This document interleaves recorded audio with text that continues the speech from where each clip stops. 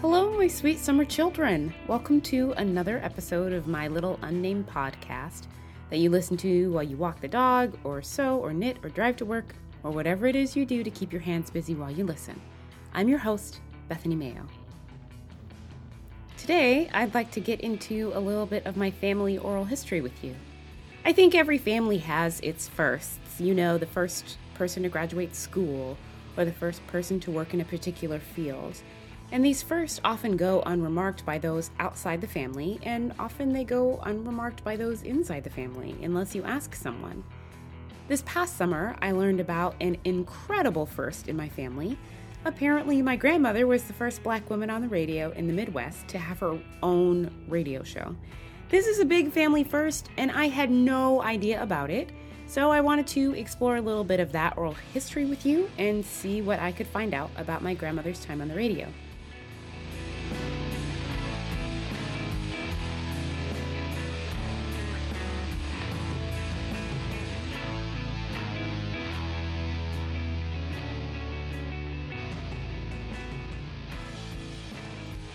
To give you a little bit of setup, sometime in July, my dad happened to mention very casually that my grandmother, his mother, had been on the radio when she was younger.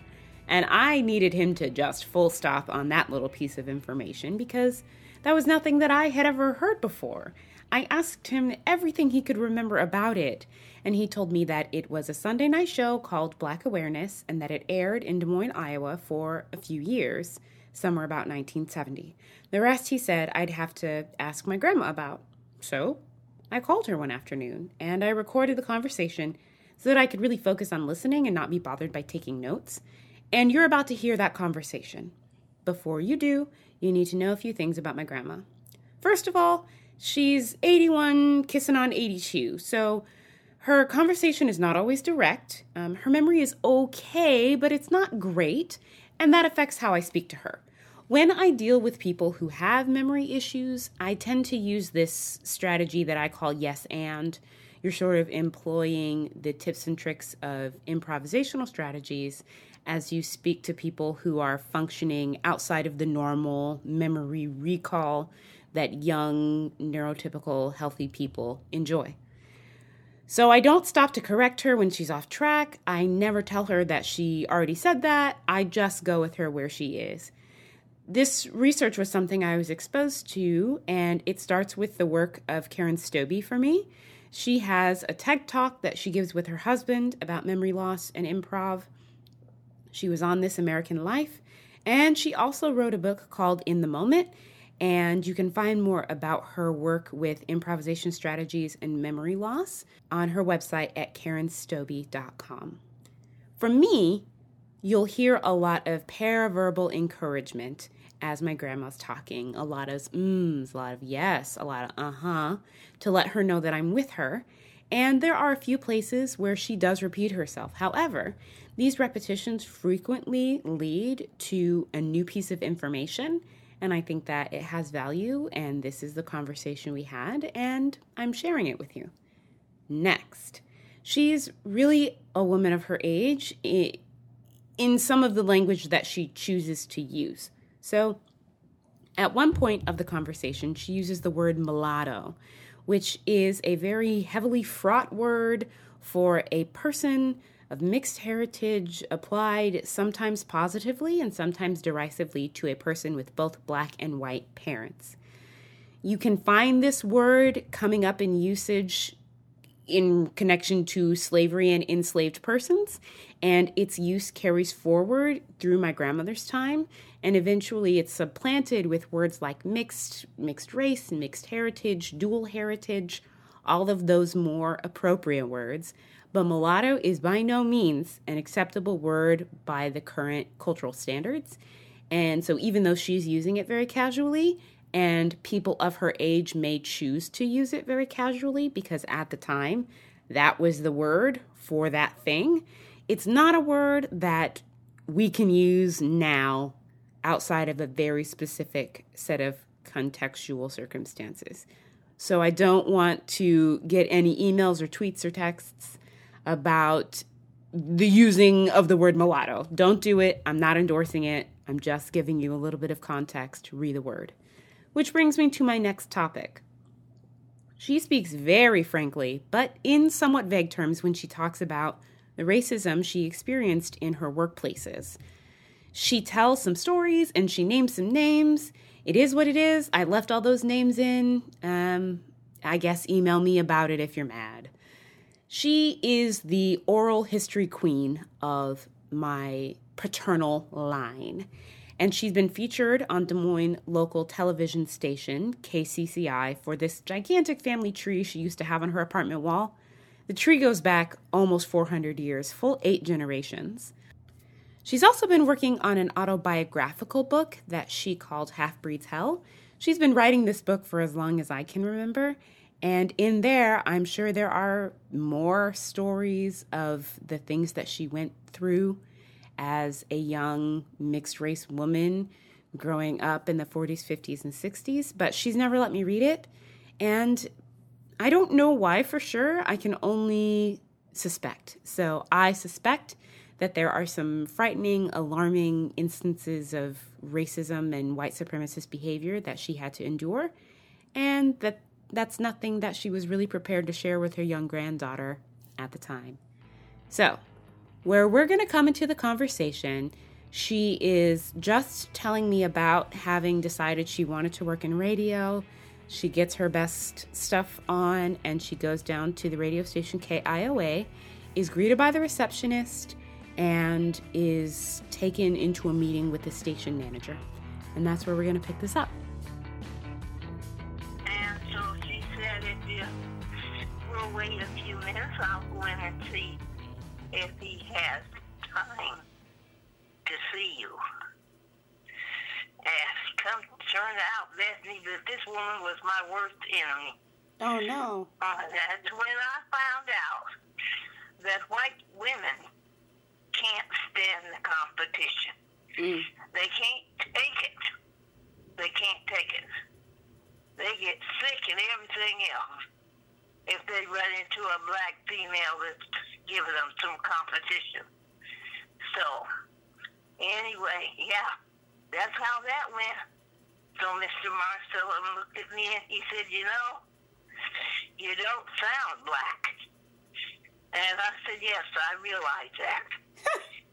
I said, but it's not that I'm trying to sound white. I said, my mother is white, and some of the characteristics that I have, including speech, come from my mom. You know, so he said, when can you start? Can you start Monday? I said, yes, I can start Monday. Yes. And I've been at it ever since until I got too old. So what year did you start? What year did you start? Year? Yeah. 68, I believe. Yeah. And how long were you on the air? Woo. I was quite a while because I started at KIOA. I did on-the-scene coverage of the news, and then I worked my way up to news director, and that's when the SH hit the fan. Because now I have moved over into the white folks' world. Okay. And gave me some problems. Oh, goodness. Yeah, white girls don't like competition. Yeah. I mean, with looks, professions, anything else, clothes. They don't like competition. So they get sick and carry on. Yeah. Do you remember me going with some guy named Gil? I do remember Gil. Yeah. Well, I remember Dad talking about Gil. He taught me a lot because he was on the upper echelon of where blacks were, and very wealthy. And he taught me a lot. He taught me a lot about white women because he lived in their world. Mm-hmm. Yeah, and he used to talk to me about that all the time. About how the competition was going to be really bad. And I was going to run into some problems because of my hair and my skin color and other stuff. And I did. I surely did. So, anyway, that's that. That's that. Yes, I did. That man told me, said, can you start Monday? So then after you worked at KIOA, did you go to another radio station? I did. Where'd you go? I did. I went over to KSO, and they had me doing my own talk show. Yeah, that's what Dad was talking about. The black awareness is what he said. Absolutely, yes. And he said you had a way that you would introduce the show and then a way that you would close the show, and it was the same. Oh, yeah, and I named it Rap Out. Yes! Yes, Yeah, I sure did. I did the first Rap Out. Next thing I know, everybody was doing a Rap Out. Do you remember? This is so cool for me. I'm so excited about this. This is so fun for me to know about you. Oh my goodness! I'm so impressed. Do you remember the Rap Out? Do you remember what it was? I can probably remember some of it. Okay. It says that time has come around, and my time has come around, and I must put the records on the shelf and dismiss myself. That's what I wrote. Did it every night. Wow. Next thing I know, everybody was doing a Rap Out. Everybody.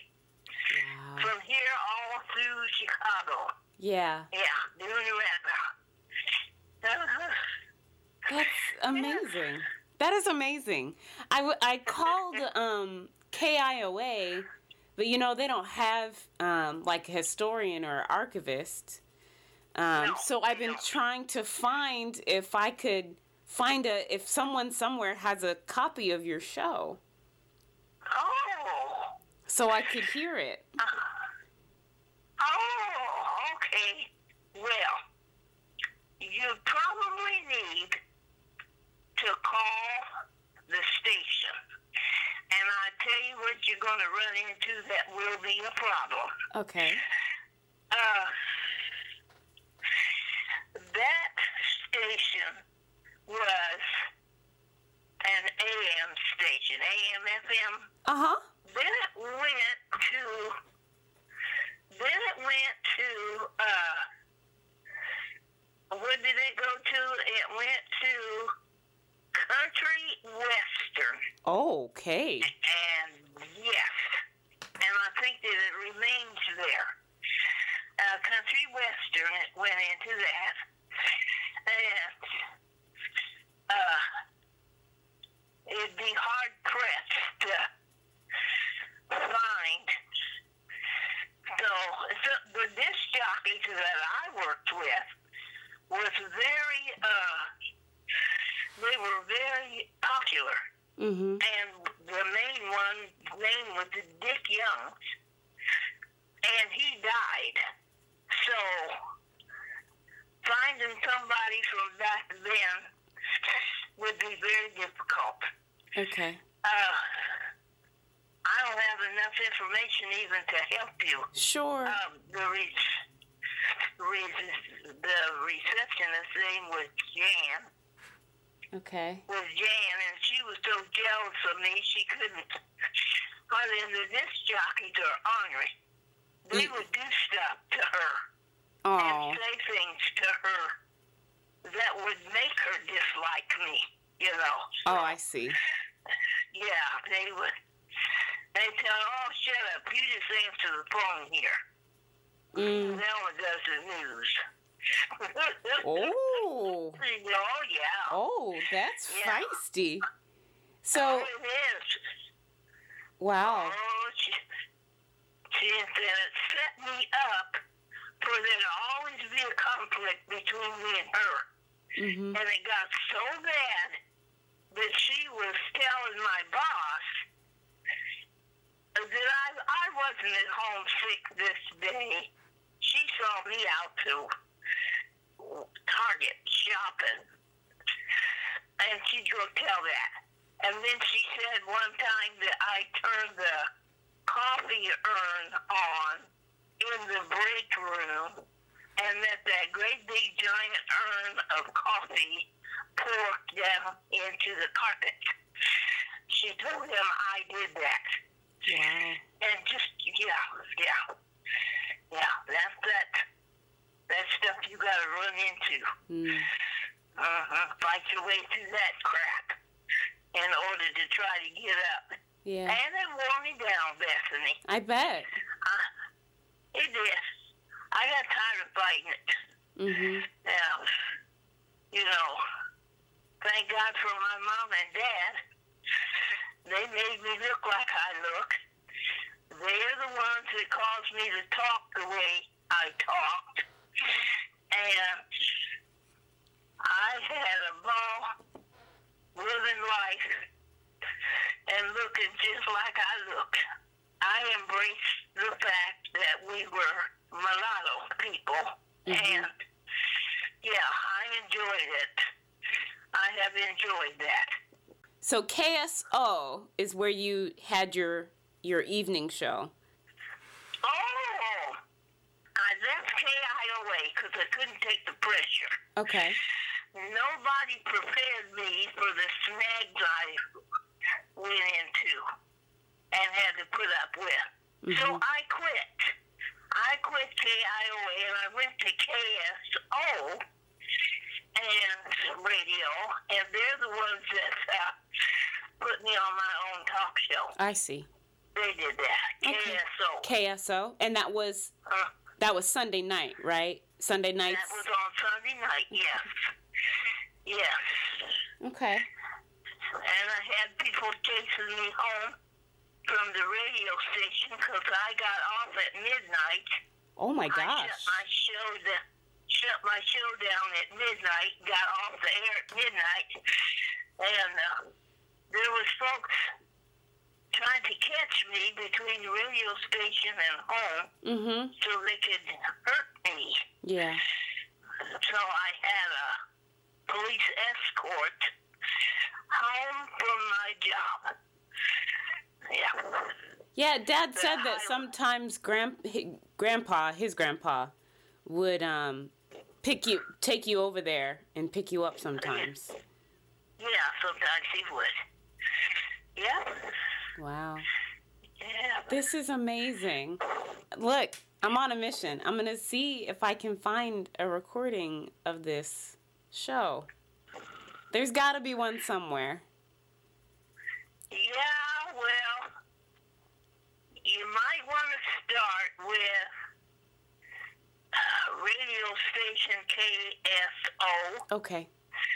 And a little bit of information that might help you would be the name of my show. It was called Black Awareness. I came on at the midnight show, what it is. So you would go off the air at midnight. So did you go on at 11 or 10? At 11. At 11. Okay, so you had an hour. Cool. This is the coolest. I'm excited about this. I'm not sure if I'm going to be able to find anything. Now, I remember maybe it was at Aunt Tanya's. There was a newspaper article that you were in. There's a picture of you and a picture of Aunt Tanya. She always talked about the wig. She had on a wig that she didn't like. Yeah, it was an article on the working mother. Okay. And it featured me, and I was the main feature, but it did feature other moms that worked. Okay. Yeah. The other moms that worked. That's really cool. There was 2 or 3 of us, but yeah, so that was a headline. Okay. For me. Yeah. I'm gonna see if I can find a copy of that. I'll search around for a little while, and then I'll let you know what I can find. I got a copy of it. In fact, I got a copy that's laminated too. Oh, wow. Yeah. Okay. I think your Uncle Chunky has it, or Tanya, one or the other. Yeah. It's in my box of papers, yep. Okay. It won't be too hard for you to get hold of. Okay. You could also write to Omaha World Herald and ask them for a copy. Okay. Of Black and White Make More Than Gray. That's the name of it where it was published. So. That's so cool. Yeah. So. Do you remember around what year it was that you wrote that article? 68. 68? Yeah, 1968. Yeah. And what year was the article about the working mom? Was that in the Des Moines Register? It was, and there's I got a copy of that, because that featured Chauncey, me going to school with Chauncey. Uh-huh. And the Register and Tribune was there at the school doing a feature article on the children's schoolwork in Chauncey's class. Uh-huh. So there's a picture of him and me together at school, and he's pointing to the blackboard and some of his work that's up there, that the teacher put up there. Okay. Yeah, so that's the way that went. Okay. That's so, It was exciting. Yeah. And one of them glamour jobs. Yes. It was a glamour job, yeah. That's the history on my broadcasting. That's amazing. Well, I don't want to hold you all day. I just wanted to call and talk to you a little bit about it and see what I could find, and I'll look around and call around, and then I'll call you back. It might take a couple weeks for me to find anything. With all the libraries are closed, and so it might. Yeah, it might take a minute to find something. So after this conversation concluded, I had about 1 million questions. I had seen the article in the Des Moines Register that she mentioned, with my aunt and my dad, and they're all gathered around the radio equipment. But I wasn't able to locate it on any kind of microfiche. I attempted to locate her license or her call sign, but I could only find what looked like the general call sign status for the radio station KSO. I did find the path that she mentioned about KSO's history. It did switch from a talk radio to a country station, and it made some other journeys as it was bought and sold a few times. Another issue I ran into about the records is with the DJs. There's plenty of information about DJs and on-mic staff, particularly men, but there is almost no mention of female staff. So I started with DesMoinesBroadcasting.com, since it claims to have a fairly comprehensive history of the Des Moines broadcasting system, both television and radio, since its inception. But women's contributions generally in history are often overlooked, And specifically in this area, I can say that I found the same thing. Not only are women's contributions frequently overlooked, but a Black woman in the 70s would have been twice overlooked.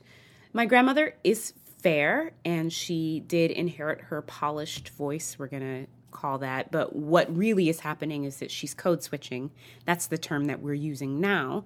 But at the time, and even when I was growing up, it was really common for white people to tell me that I spoke so well, or that I could talk really nicely, for whatever that's worth. So I think that's a little bit funny that that's something that she experienced in 1970, and that's something that I experienced in the 90s when I was growing up and socializing about.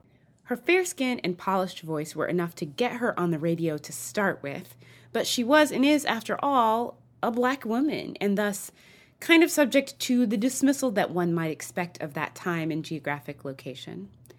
More challenges? Any tape from that era that survives would be reel to reel, so even if I did find a recording, I might not have a way to play it. I went through all the traditional routes that I could manage through the internet via my keyboard and phone calls, and I couldn't get very far, so I decided to reach out to a college in town, Drake University, and their alumni association, looking for anyone who would have been at the university during the time her show was on the air, sometime between 1970 and 1975. But, this drama of pandemic life, I haven't been able to hear back from them, and I don't know if that's because no one in their alumni association is that old, or if no one has anything to share. I'm really unclear, and so that's something that I'm continuing to monitor. But with all the libraries closed and archives closed around the country, it's really hard to know what to look for. This kind of research is absolutely not my thing, and I'm a bit stuck as to what to do next. Do I need a fact checker? Do I need an archivist? Do I need some other kind of researcher? And even if I can't find a recording of her show, I'd love to speak to someone who was a listener. So here's my plea.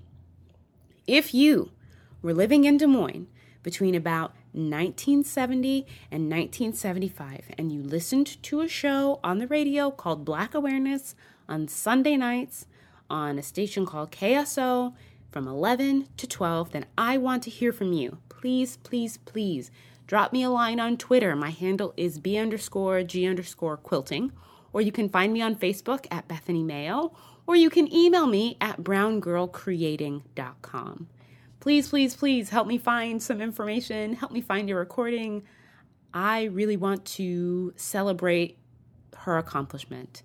So, and I need help to do it, and that help is going to come from you guys. So, big thank you to Velma Turner, my grandmother, our guest for today. And the link for the video where she appears on KCCI will be available in the description box. That book she's writing, Half Breed's Hell, I'll be sure to let you know when it's published. Also, continued thanks to Scientific Uppercut, who does all the music for the podcast. You can listen to them wherever music streams. Join me next time for whatever it is I'll be talking about. When I know, I'll be sure to let you know. The burning question: will I ever name this podcast? I hope so. But until that time, my dears, be brilliant.